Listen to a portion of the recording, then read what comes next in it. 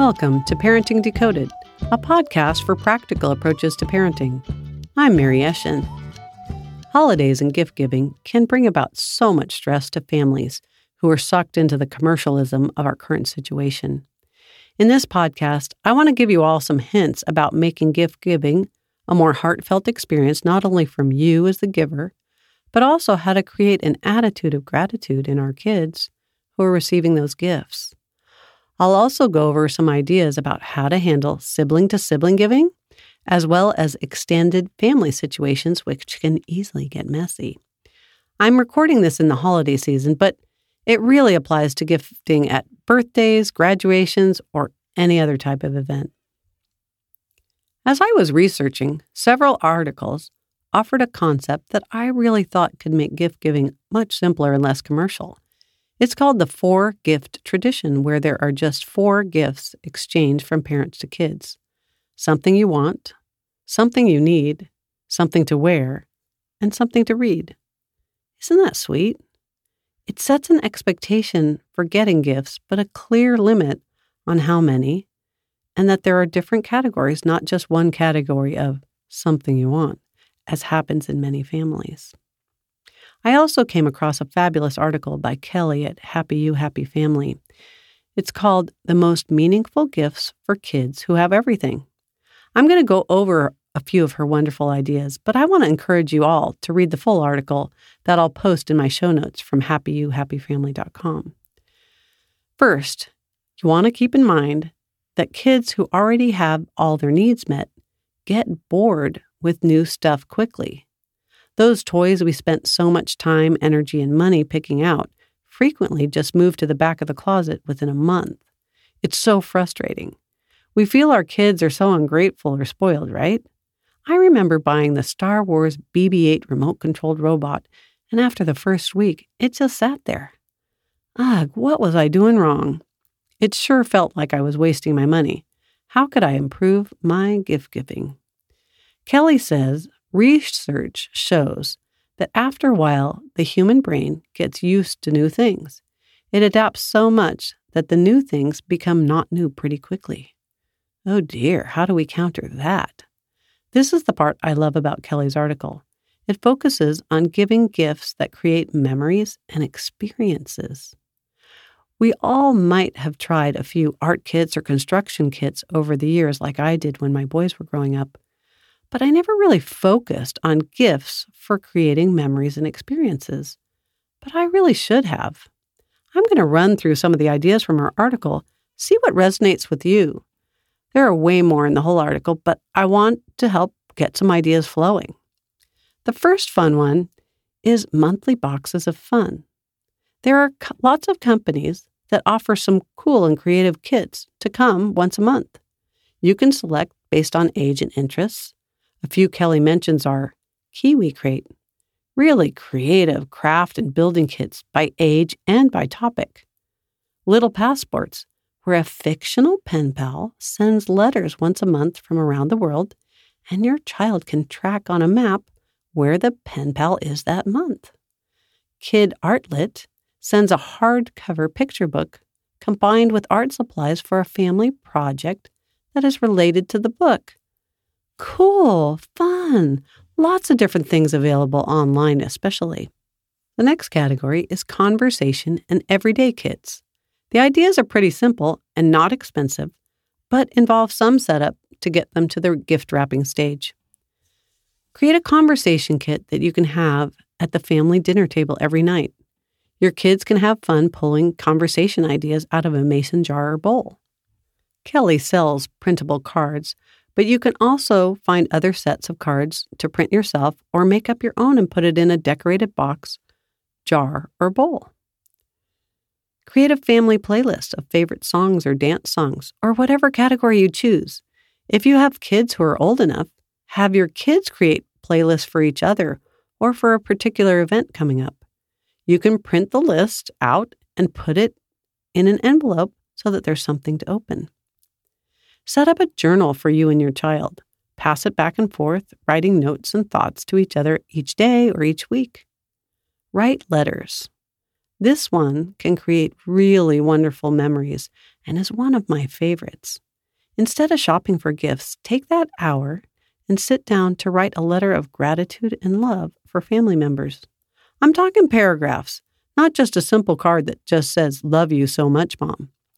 Making time to slow down and really formulate loving thoughts about each other is such a precious gift. You can put them in envelopes, in stockings, or under the tree. Easy. When it comes to giving gifts that create memories, besides writing letters, I think the winner is activities with time, since these can build memories in ways that stuff can't. There are a few different ways to give the gift of time. Some are done inside the home and others outside the home. Let's talk about activities for family at-home time. These can be fun kits you put together that revolve around doing things at your home. Movie night in a box, full of themed candy, popcorn, and stuff to go with the movie. Game night. Pick a new game where you can all play with no electronics that you print out invitations for and include plenty of snacks and treats to eat while you play. Puzzles, my favorite. Get a new puzzle or borrow someone's where you can just enjoy being together as you figure out where the pieces go. Gardening kit. Wrap up a whole kit of things to grow, dirt and tools so you can plant together. Pick out flower bulbs or plants or veggies that your kids love to watch grow and wrap it all up in one big bundle. A Fun Times coupon book. This is one that could be a booklet with things like a pillow fight, staying up 30 minutes later, pick what's for dinner, or taking a mental health day from school. Teaching dates. If you have a special skill like woodworking, knitting, baking, welding, painting or sewing or glass blowing, something that your kid is eyeing to do with you, set up a coupon for teaching them that skill and put it under the tree. Next, I want to talk about family time with places and events outside the home. Many of us take our kids to events, but we forget to make them special or seem like gifts. Make a family event special by having a special announcement of it in a card or letter. Let your kids open it to reveal what it is. Here are some ideas that are in this category. Some of them have to be done after COVID, but I have to say that there are some really cool virtual events these days, so search around the internet for some of those. One of them can be to take them to a play, take them to a movie, or arrange to see one of those new releases that are being streamed as they come out. You could give them tickets to watch a sporting event or other event together. You could enroll in a class. Take a class together where you both learn something new that you've been wanting to learn. You could take a tour. You could take a hike or do a scavenger hunt. You could go on a camping trip. Give a membership to their favorite museum. You could do something really wild and crazy like set up a splash day or a mud day. Plan an event with invitations where the whole family can get soaking wet, running through puddles, or sit in the mud and make mud pies. I'm talking really wet, dirty, and something your family doesn't normally do. Not the everyday type of play that your kids might do on their own. Something like cover daddy in mud kind of challenge. If you choose any of these activities with time, I'd encourage you to make sure that you take plenty of photos so that you can cement the memories via an album or a screensaver in a place where everyone can see them. I could go on and on. Kelly has a huge list of still more ideas. Those are just to whet your appetite. I do want to move along and cover the other side of this gift-giving experience. What about you? I know I tend to think of myself last, even though I spend hours thinking about what the rest of my family might need or want. Some years were a little awkward when my family got a load of gifts and there were a meager set for Mom. It made me ask myself, whose fault is that? I was teaching them about taking, but not about giving. I had to up my own game and let them know I was worth thinking about gifts for. I decided I needed to tell them so that I could model for them what they should be doing at gift-giving events like birthdays and holidays. Our kids aren't born knowing this stuff, so we need to communicate with them. When my boys got into high school and college, a time in their lives when they might be busy doing lots of other things with friends rather than family, I went bold and put only 2 things on my Christmas list. The first was a CD of some sort of new Christmas music, showing how long ago I did this. And the second was time, open-ended to do what I wanted with them, one-on-one. What a joy and what great memories I was able to create with my request for a gift of time. One year, I got to take a high school boy to a parenting lecture on sleep by a scientist and sleep expert. There's no way I could have given him an hour lecture on sleep, but he gladly came with me as my Christmas time gift, and he learned a lot. He even asked a question from the audience of about 200 people. Was that really a gift, you might ask? Well, to me, it was. Another memory from my gift of time was going to Disneyland with just one son while he was in college in LA. Yes, I had to fly to get there, but it was worth it. It poured, but we slugged it out, buying cheap Mickey ponchos and wringing out our socks. We were so drenched. He took an entire day to be with just me. It was so precious. What can you ask your family for? What fun activity do you want to do with them? That they can create a coupon for you. Maybe a hike with no whining. A trip to the beach. Maybe they create a Christmas playlist on Pandora or Spotify for you. Be creative. Ask for experiences, acts of service, or, my favorite, a letter about you, with the wonderful things they loved about you in the past year. If they can't write yet, have them draw you and the family. However, I have to say you really, really need to model parent giving for your kids. While they are young, they need to be helped and encouraged in selecting gifts for parents. What I mean is where dad helps them select presents for mom and mom helps them select presents for dad. One young dad had his young sons help him select a nice bracelet from Amazon after taking his boys looking at the shopping mall. Whatever you do, don't just buy presents for your spouse or any member of your family for that matter and say that they're from your kids. Have them participate.